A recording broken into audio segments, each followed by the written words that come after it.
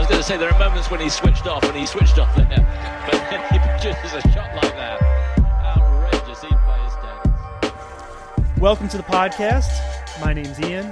And my name's Tony, and this is Tennis Today, where we talk tennis today.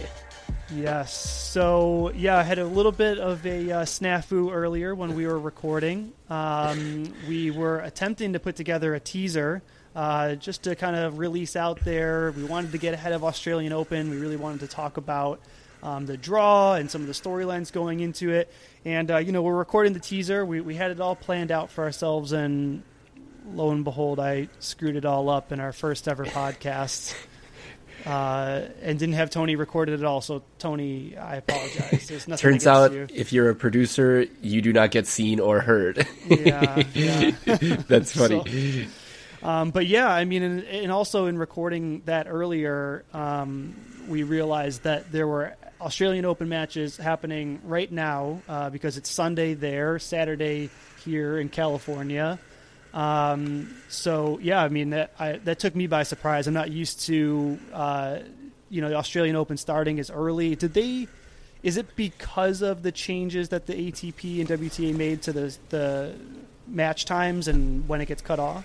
Do you know? I don't know, because, you caught me by surprise too. I would imagine it might be, because I know that's a great place to start. That's a new thing for this year's AO. I don't know if the other slams have said they're going to do the same thing, but based off of the complaints from players pretty much all of last year about late start times and inadequate rest periods, I think it's a good thing, to be honest, for the tournament. It is weird that they're starting now, but why not? It seems like there's going to be maybe more changes coming within the year or coming soon with other things outside of tennis, but I don't know. I haven't heard official word, but I think that could be sort of an adjustment to, scheduling, basically. Yeah. Well, I feel like it really all stems from, Murray and Kokkinakis last year, that 5-setter that was going until 4 a.m. or whatever.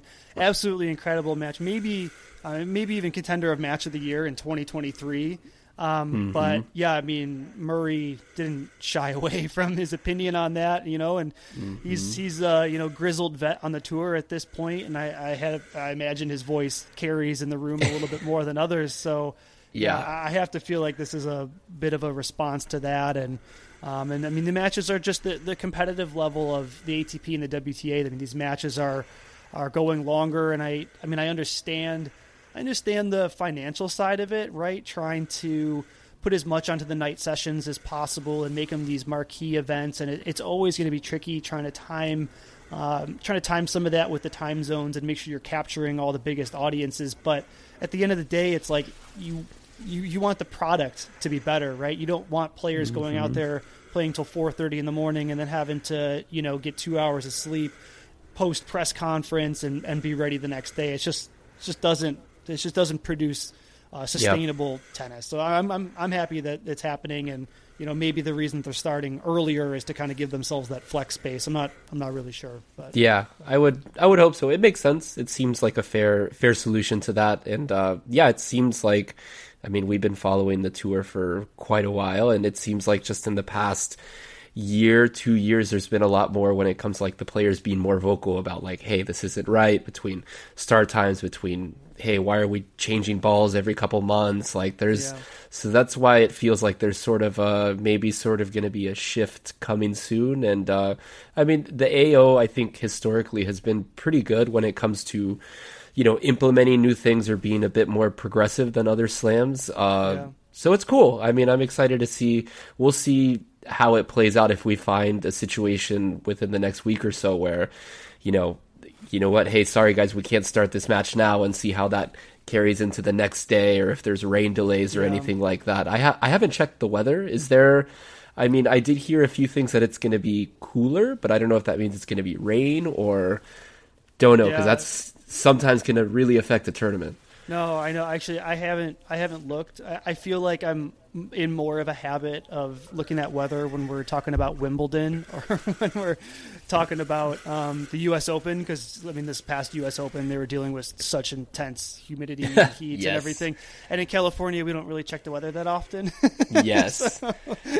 Yeah, That's true. Yeah, I haven't looked at that at all for Australian Open, and yeah, we'll see how it plays out. But I mean, Murray speaking out about the long matches. He's obviously a great example of a vet that kind of goes out of his way to speak his voice and opinion. But Yes. I feel like that's one of the reasons I personally love the younger generation. I'm like so excited about some of these younger guys. Even some of the first next gen, the people that were supposed to really contend with the Djokovic and Nadal, like Taylor Fritz, right? Mm-hmm. What I love about the younger generation is these players are not afraid to speak out against particular things on the tour, and this is also on the WTA side. I think of Rybakina. She's talked about where she's been scheduled post Wimbledon win, being put on court 17 and all that. Yeah. So I really, it's one of the things I really like about the younger generation is that they're a little bit more vocal about what they want out of the tour and what they want from the ATP and WTA, and good on AO for making some of those changes and starting to talk about the ATP and changing the tennis balls from tournament to tournament. It's great to hear that they're starting to look into that after all the players have been complaining. So, Update on the weather. I just looked it up. Oh, yeah. Rain on the forecast Monday, Tuesday, Wednesday. Oh, great. Not Awesome. sure exactly how much, but Monday, 61% humidity. Tuesday, 55. Wednesday looks like thunderstorms with 17-mile-an-hour wind. Oh, So, tough. Okay. Well, could be a problem. We'll see. Yeah, we'll see. But yeah, I mean, one of the reasons we wanted to pop on and just, we're kind of winging it and I feel like one of the reasons we agreed, like, let's just do it. Let's hop on here. Let's start talking is, we got the matches going. We really wanted to talk about some of the first round matches. I feel like historically the first round of the tournaments have just gotten better and better, and people's knowledge of some of the top talent and people even further back in the rankings, like you're looking at some of these and you have players that aren't seeded that are quality players. I'm thinking of a Dominic Thiem or Naomi Osaka, players that are coming back from injury, stuff like that. These first round matches at the Grand Slams have just gotten, the draw has become such an event. Seeing two top tier players in the first round is just so much bang for your buck, especially if you're going to the tournament. So let's dive into some of the first round matches. I mean, they're happening right now. Nothing crazy. I don't know if you're taking a look at the scores. It didn't look like there was any upsets or anything yet. I saw So Sinners far, through. Yep.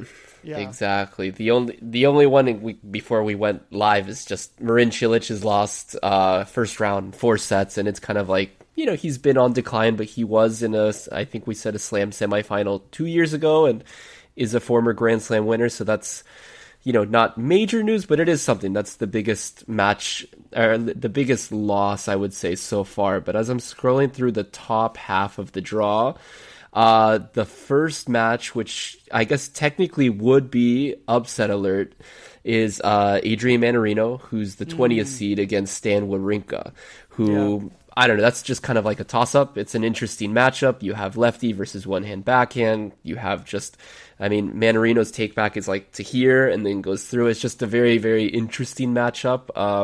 I think it could go either way. Stan looks pretty good. He looks solid. I mean, he had a scary moment towards the end of the year with the ankle injury. But that's the first one. Just looking through the top of the draw, it's like, all right, I'm in on that. Yeah. Oh, I agree. I like Manarino, and I don't even think I can really articulate why I like him so much. I really appreciate people that are the players on the tour that are just kind of grinders. They don't have the flashiest, set of tools, and they're just always there. They're always hanging around. And that they're always dangerous. And to me, Manarino has always been one of them. And I know, like, a lot of people talk about how, unique his game is, and he's stringing his racket at, it's in the low 30s, right? What is it? 30 like kilograms, like Yeah. Well, no. Sorry, it's in the low 30 pounds. It's like in the Yes, teens when it comes to kilos. But yes, Yeah. crazy. I mean, just nuts. I know. We were talking about this earlier today. The Bryan brothers from right here in California. There are players as well that were like big advocates for I think they strung at like 36 or 37 with their Babolat's and. Crazy. Yeah, it's just nuts. And Mannarino is such an interesting player and like such a funny, an interesting path to being the 20 seed here. Just like cleaning up ATP 250s just in silence, and Yes. he's a grinder. I appreciate that, and and he has a little bit of fun on court too. He'll pop out the occasional tweener and occasionally bash himself in the head with a racket. Oh my God, yeah, that was last week. That was wild. That's Yuzhny vibes. Yeah, Yeah. Yuzhny. Yeah, when I think of masochism on the court, usually like Rublev comes to mind. I haven't really seen that side of Mannarino before. I mean, that's a good match. I agree with you. That's definitely one that I have my eyes on, and I will never not take the moment to just appreciate Stan Wawrinka. He had the post-match interview when he was in a final. Maybe it was in Switzerland in 2023. His post-match interview was just so incredible. You can just tell how much he cares about the sport, and in his interview, he's just profusely thanking the fans and talking about the sport of tennis. And I think one of the questions that was posed to him was like, you're a veteran out here. What keeps you going? And he just talked about the love for competition. He talked about the love for, just being out there and continuing to work on his craft and the fan support and everything. He just comes off as somebody so genuinely in love with the sport and respect for the sport that I'll never not cheer for him. I got my eyes on that match too. Totally agree with you. I think Stan could and maybe should pull off the upset there. I don't know. I think he should. On a hard court, I think he should. I think he should too. Former AO winner? I can't remember. Did he? Because I know there's a U.S. Open. I know there's a French. Did he ever win an AO? I don't remember. I think he's got 3 slams to his name, and Let me see. 2 of them were from French Open. Yeah, you'll have to check us because we can't be wrong on our first podcast episode.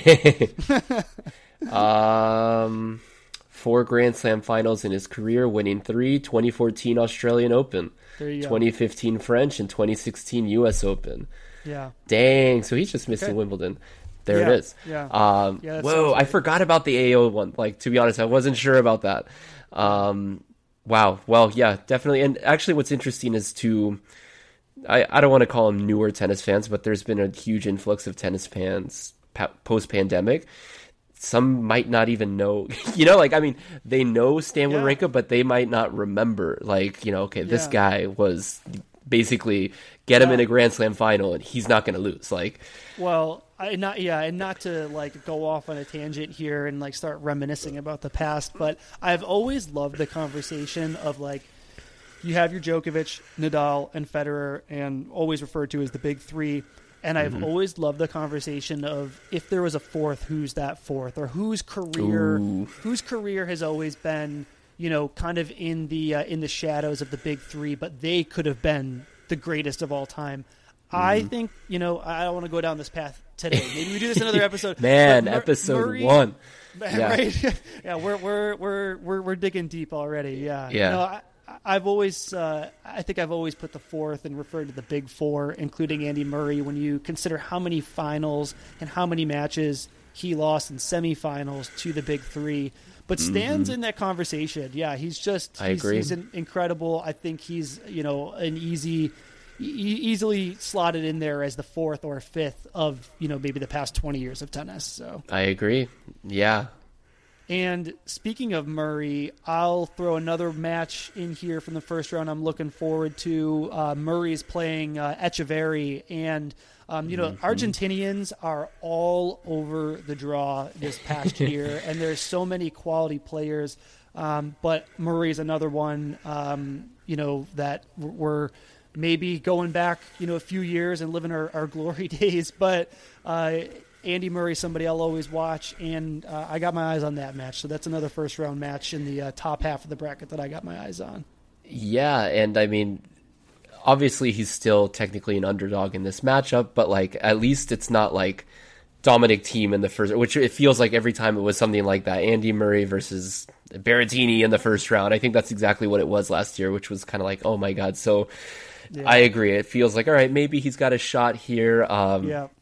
He, I think, who was it? Tim Henman put it out there of like, oh, he might retire. And yeah, Andy took it in good spirits. It seems like, he just seems to be kind of like what you said about Stan. I'm just happy to keep grinding and put in the work and really appreciate what he's doing after, just grateful for being healthy and being able to compete. So love that. And like you said, produce one of the best matches of last year at this tournament, probably. So always got to watch Andy. For sure.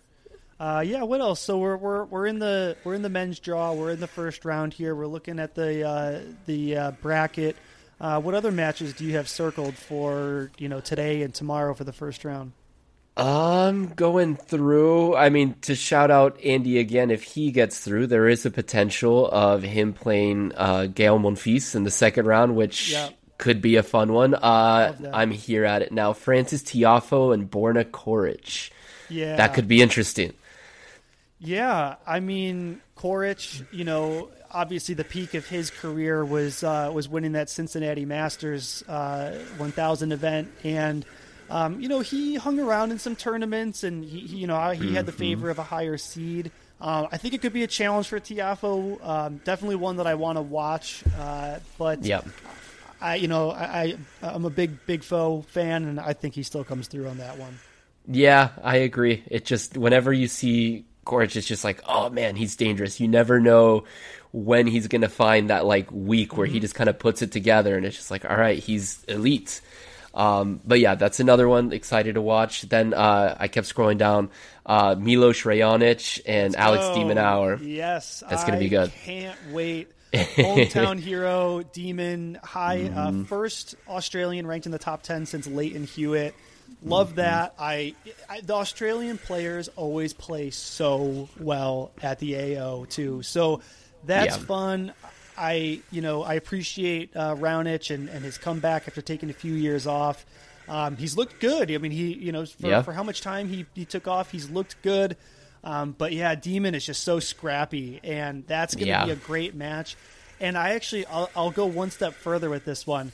Okay. I don't know who gets through. I'm calling Demon just because he's the hot hand right now. But I'm looking to the second round against Arnaldi. I got to see Arnaldi play. He is one of the fastest risers at the end of last year and has really impressed me. I got to see him play Kokkinakis in Indian Wells. I know you and I both go every year to that. And I got to see him in the qualifying round, and I hadn't heard of him at the time. And I was like, oh, who's this kid? He's he's sporting Lecoq Sportif. I was like, that's cool. You don't see too many. I was at that match. Okay, Holy crap. That's right. I was at that match. Of course you were. Yes. Okay. Wow. And he looked good, and he was pushing Kokkinakis around, and I was like, okay, maybe this is somebody to pay attention to. So I was really, I was happy to see how well he was doing at the end of the year, having watched him. And sometimes you're watching a player for the first time, and you're trying to gauge, like, are they good, right? I haven't heard of Arnaldi. Is this guy really that good? Or is it just, maybe he's just hitting this match. He's just really got this, or Kokkinakis is having a bad match or something. But I left that match having the impression of like, okay, he might be somebody to watch. And, again, smaller, scrappy player. I think him and Demon have a really similar game, and I feel like that one could be a fun baseline, fast-paced match. So pulling for Demon there. Would love to see him play Arnaldi, because I see Arnaldi that would be fun through in straight sets. So yeah, one of the early results. Oh man, that's funny. I can't believe we were at the same match. Yeah, well, how were you surprised? That's crazy. We're texting each other all the that's time. True. Yeah, during that, That's so fun. But when you said Lecoq Sportif, I was like, oh shit, I was there. I remember. At one point, Kokkinakis fired a ball out of the stadium. Like, yes, that was tight. Yeah, that was a tight match. Yes. Also, Tony, congratulations. You've said what do we got? Our first swear word on the pod. So I didn't even think about that. No, it's okay. Now I have to check the box for explicit content. So There we go. There it is. You heard it here first. Yeah, we didn't have an award or anything ready for that, but you got it. Oh my god. Oops. All good. Scrolling through. There's currently a match in the 5th set. Kota versus Rindercheck. Okay. Rinderneck, yeah. Okay. Interesting. Yeah, he's produced a couple good matches. I'll be honest, haven't watched a ton of him. Unfamiliar with both, but I'm just kind of going through.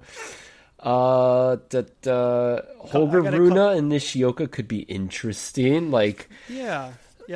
Nishioka, he's produced some surprising results. I know he's toppled a few bigger players. He has. He's tricky.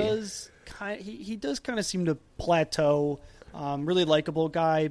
Yes. I don't see him being Rune, but no, it could be fun. But I agree. Rune should get through there. Yeah. I mean, there's a bunch of really quality matches here. I mean, you got Artur Fies playing Vasily. You've got Safulin playing Greek Spore. Yes, that's fun. I feel like the one that's standing out the most, as we kind of take a look at the bottom of the bracket, a couple of them. You got Felix Auger-Aliassime playing Dominic Thiem. Wow. Wow. Where do you go got with there? That? Yeah. Damn. Thiem, who's struggled to find his form pre-wrist surgery, and Felix, who, I mean, last year was a nightmare. Let's just lay it out there. I think a lot of people were calling for him to part ways with Nadal as, Tony Nadal as his coach. Are they still together? I don't know. I haven't heard any. I feel like it would have been news if they broke up, because I didn't hear anything. Damn. I think a lot of people were kind of pointing to that as the turning point when he was, potential Grand Slam final contender, and a couple of those his best results happened in the first. I think it was the first. He brought on Tony Nadal, and he had a really good result at the U.S. Open, and then he carried it into the following year in the Australian Open, I believe. And then it's just been downhill from there. He continues to get knocked. I mean, last year, just getting knocked out in the first round of almost every Grand Slam. I think 3 out of 4 of them or something. Yeah. And so that one, where do you go with that? I mean, Thiem who, can't seem to get fully back to where he was, but still phenomenal player. Looked good against Rafa for a set. Looked pretty good. Yeah. Oh, that takes me back to Nadal and Thiem playing at their peak at the U.S. Open. Just absolute barn burner of a 5-set match. Again, classic. I don't know who comes through there. Definitely keeping an eye on that. And the next one that jumps off the screen at me is probably Berrettini and Tsitsipas. First round match, really good. I mean, not too long ago, those are 2 top 10 players, For sure. That's a Grand Slam quarterfinal. Easy. Right. Yep. Usually big servers, or historically big servers, can give Steph some trouble if they can, get him to slice the backhand off the return. But don't know. I can't remember the last team I saw Berrettini play. Mid to late last year, and I know he was scheduled to play a warm-up event this season. It might have been Adelaide or something like this, but I think he pulled out. So it's kind of like, oh man, is he healthy? Are you ready? Or what's going on? Netflix curse. Dude, and I mean, well, that, and then when you mentioned Tony Nadal, I think he was a big loser of the first season of Netflix, because that was not a good look. Yeah, man, definitely.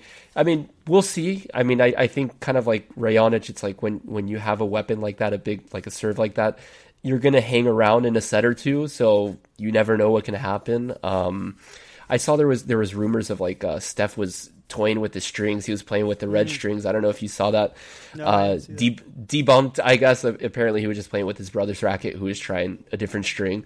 But that's, because Steph is another one, kind of like Felix, where it's like, well, Steph made a slam final last year. He made the AO final last year, and it's like, okay, great. And then kind of had a so-so rest of the year.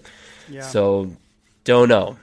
Yeah, poor Steph. I mean, I feel like sometimes the draw opens up for him, and you're like, wow, this is his opportunity, right? He's got a window here, and that seems to be when he can't figure it out, and kind of falls out with the rest of the group. So, that's a potential for a great first round. I think maybe some of the draws from last year and in the past felt like they had a little bit more firepower.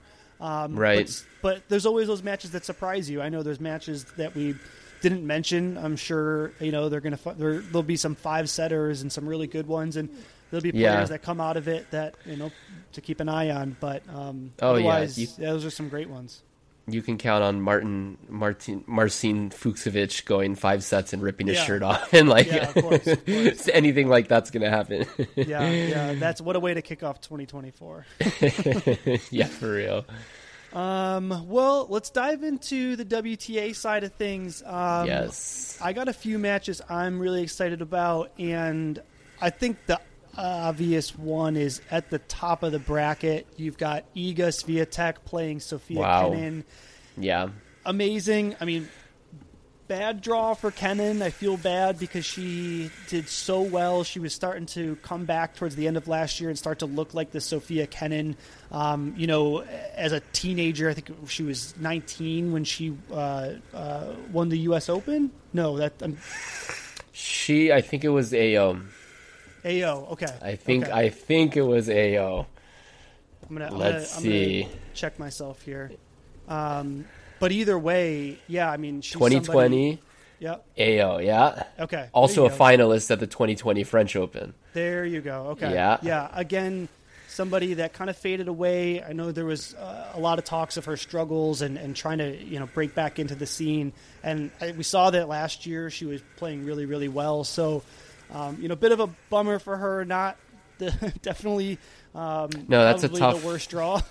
I agree, and you're right. She put it together. I was in San Diego, covering that tournament as media. Luckily, got to talk to her, and she was just kind of dialed in, focused. She made the final there, and then followed it up with, I believe, a semifinal at the 1000 event in Guadalajara, and. She was just kind of like, all right, I've been working hard to get here, and now I'm here, and it feels like it, building ranking points leading into a slam, and then you get Iga, and that's tough. That's tough because Iga, she looks great. United Cup, she looks like she's in full stride again. Yeah. I love Iga. I think she probably pulls through in that one. She's just too strong of a player. She's somebody that so consistent, and I'm so glad that she's getting the respect that she deserves, because when she won her first Grand Slam title at the French Open, I believe that was 2020 during the pandemic, and there was a lot of conversation about it being a flash in the pan. Is she somebody that could contend in other titles? Can she contend on other surfaces other than the clay?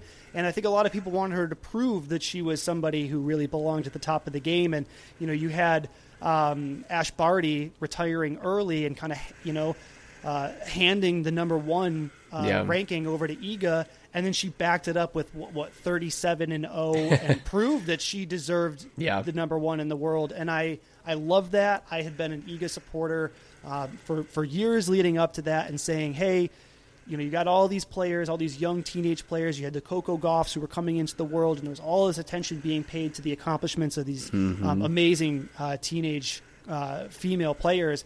Yeah. And I was the one kind of saying, yes, agree, totally. But Iga, to me, was never getting the credit that she deserved for what she had accomplished for her age as well, because she's in that mix. She's that generation as well. People tend to forget, super young, super young. So I think she pulls through there. And tough draw for Kenin though. I'm just going at the draw, the one right below that, Danielle Collins versus Kerber. That's those are two very dangerous players. Also bad luck getting each other in the first round, and whoever wins that gets Iga in the next round. That's a packed foursome there. Totally. Yeah, I saw that one going down. A couple other ones that I had written down here. I'm paying attention to Raducanu's comeback. She received a lot of criticism for how her game had fallen off after the U.S. Open. Her win there, and we found out how many injuries she was dealing with, and she was owed every apology in the world from all of her critics. And for sure, good to see that she's back out there and healthy. She seems to be having a good time. But she drew Shelby Rogers, who is kind of like the Danielle Collins type of player. They're always good for a couple very strong matches, and they'll put up a fight against some really top tier players.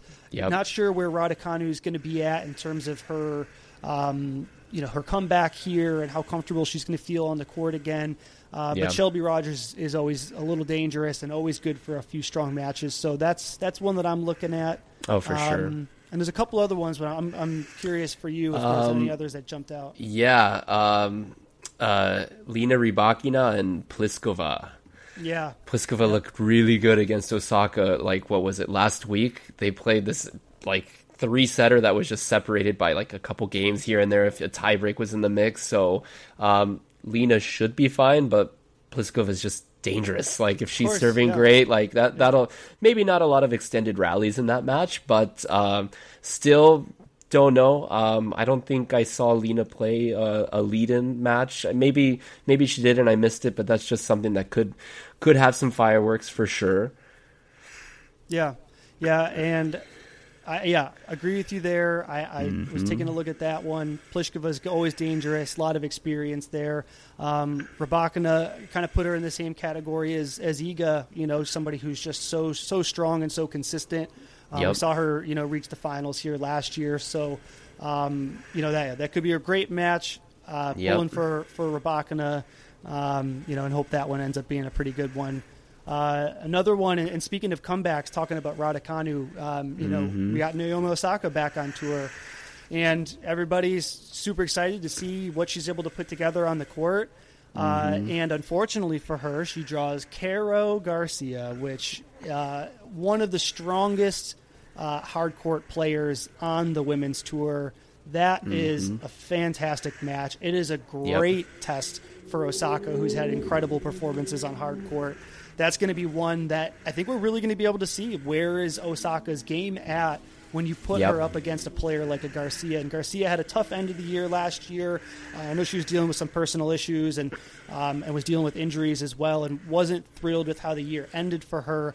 But we know who she is. She made her way up into the top 5 in the world, and I can't wait for that match. I think that's going to be a really, really fun first-round match. Regardless of who comes out, it's somebody that I'm definitely going to be kind of supporting through the rest of the tour. So, for sure, yeah. And Osaka looked good. Watched her matches. It's kind of a player where it's like, don't know what to expect. I mean, obviously, it's like, all right, she wants to be out there because nobody, she took such a long break after having a baby and, the personal issues. So it's like, all right. And she even posted, like, even after the pretty tough loss, I would say, against Pliskova, she said, hey, that was fun, actually. She said, not going to lie, that was fun. It's like, okay, that's kind of nice to hear. I think that's good for tennis. I think so too. And, on her break from the sport, good for her. I'm always going to be an advocate for. I think you see this a lot with the younger generation of players too, who are willing to talk about some of the mental struggles that they're going through, and instead of always just kind of putting on this ironclad, mentally tough. I'm out there, and I'm a professional athlete. This is what we do. Good for this younger generation of players that are willing to talk about some of the mental struggles that they're going through, and needing to take a break from what they're doing every once in a while. And I think if that could give her some clarity into, what the sport means to her and how she wants to approach the game, I think that could, help her in her game ultimately. And look at all the players that have stepped away, and I'm thinking of Azarenka, for instance. Mothers that have rejoined the tour, and Svitolina is another great example. Wozniacki. They're just playing for something more now. They have something to prove, and there's so much tenacity, and it's such an incredible accomplishment to take that time off from the tour and come back out. And maybe if Osaka can kind of tap into the same thing that those other mothers on the tour have tapped into, I mean, who knows? I mean, we know at the time, at the peak of her game, we were saying, wow, this is the clear-cut number one tennis player in the world, and she's so young. Who knows what she could accomplish? How many more of these she could win? So, good for her for taking the time off. I hope that it allows her to come back and enjoy tennis the way that she wants to enjoy it, and hopefully that comes out in her game too. So, yeah, and just off the court, I forget the potential for just being like a mega star. You know, we talk about Iga being the top player and getting recognition. Earlier tonight, I was just kind of scrolling through Instagram, and you know how you do collab posts? It was a collab post with like Instagram and Naomi Osaka, and I was like, when have you ever seen a tennis player get featured on the Instagram page? And it's just like the comeback, and I was like, wow, that's pretty big. I mean, this young generation, there's so many players that I hate to use the word marketable because it sounds a little bit like, kind of using their image and their name, but they just appeal to a different audience, and it's amazing to see tennis transcending what you're seeing on court. I don't know that we always saw that. I think tennis, one of the problems that the ATP and tennis has had is they've always struggled a little bit with how to market to different audiences or how to appeal to a younger audience, and they're getting out there a little bit more, but really it's the players. I mean, it's the players, it's their personality, it's this younger generation of players that are willing to open up a little bit more, and that's not a knock on some of the other generations of players who didn't really let you in as much, but you just have so much. It's different. You have so much exposure to them now with Instagram and social media, and it's almost impossible for them to avoid the limelight. So I love the players that are opening up to all of us, and and I'm loving seeing Naomi Osaka and Coco Gauff getting these just crazy deals, and you're seeing them in commercials, you're seeing them everywhere, and I think that's great for the sport. And happy for them too, obviously. Yeah, of course. I don't know if there's any other matches, but that might be an interesting moment to transition. Netflix just opening up to a broader audience, basically, and I feel like I don't know where that decision comes from ATP, WTA. Like, all right, we're going to open ourselves up, to mass audience and put our stuff on Netflix. Whether it was good or not good, I don't know. That's up for debate, but that was a decision that was made, and something that I was really excited about just in general, because regardless, I'm watching the tour, I'm keeping track of everything, but for someone like my wife or just people out in the grocery store, students of mine, of just like, hey, that are casually maybe like, because tennis is kind of a hard thing to follow. I mean, it's locally for me, it's 10:33, and if I'm going to watch every match that's played tonight, I'll be up till 3 a.m, basically. Not too many casual people are just going to pop on and be like, oh, let's see what, Australian Open's on. Let me see what's going on.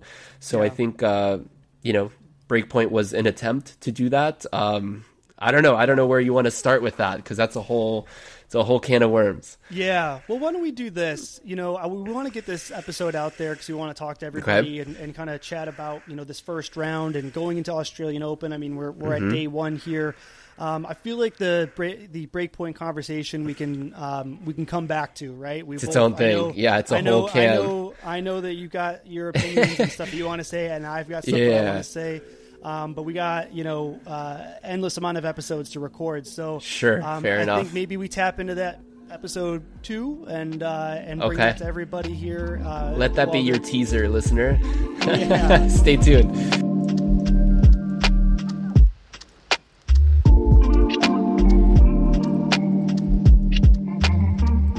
Well, thank you for anybody that's tuning in. We didn't really plan on launching this first episode so soon, but we wanted to get it out there for you guys before the Australian Open really got going here. Really exciting things to come. Tony and I have been talking the last few days about what this is going to look like. Tony, you want to share some of the ideas that we've had for the pod and some other stuff that we plan on going into in the future? Yeah, so I mean, not to box ourselves into anything, but a little bit of everything. Having some guests on, covering obviously episodes like this, we're digging deep into the draw, or obviously the follow-up episodes of like, oh, this is what's going on. Maybe covering some stories that are off the beaten path. Like, if you didn't know, Elena Ostapenko has a banking page, and it's actually pretty cool. Things like that. Just tennis news and things that if you've followed us on Instagram, that we've been nothing too new if you've been following our Instagram. Things that we've been talking about on our stories for the past 2 to 3 years, but obviously on this platform we can get much more in depth, which is kind of really cool and interesting, and just this dynamic of it being sort of a collab, because this is sort of a conversation you and I have been having about tennis for the past 2.5, 3 years that now we just kind of get to share with everyone, and that's really cool, and I'm really excited for it.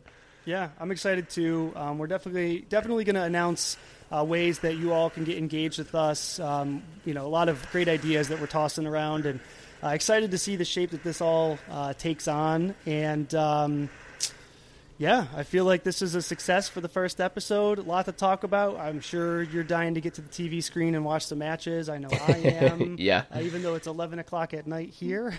Yeah, we're just hitting our stride. That's right. Yeah, go pour a cup of coffee, watch some matches, stay up for a little bit. Thank you all for tuning in. Thanks for the support. We've had a lot of people who have asked for something like this. We talk about the tour a lot on our Instagram pages, and really this is just a way for Tony and I to kind of extend that. So more to come. Can't wait to talk about Breakpoint with you. And I guess we'll probably leave here and start texting about the matches. Yeah. All right. Sounds good. See you, everyone. All right. See ya.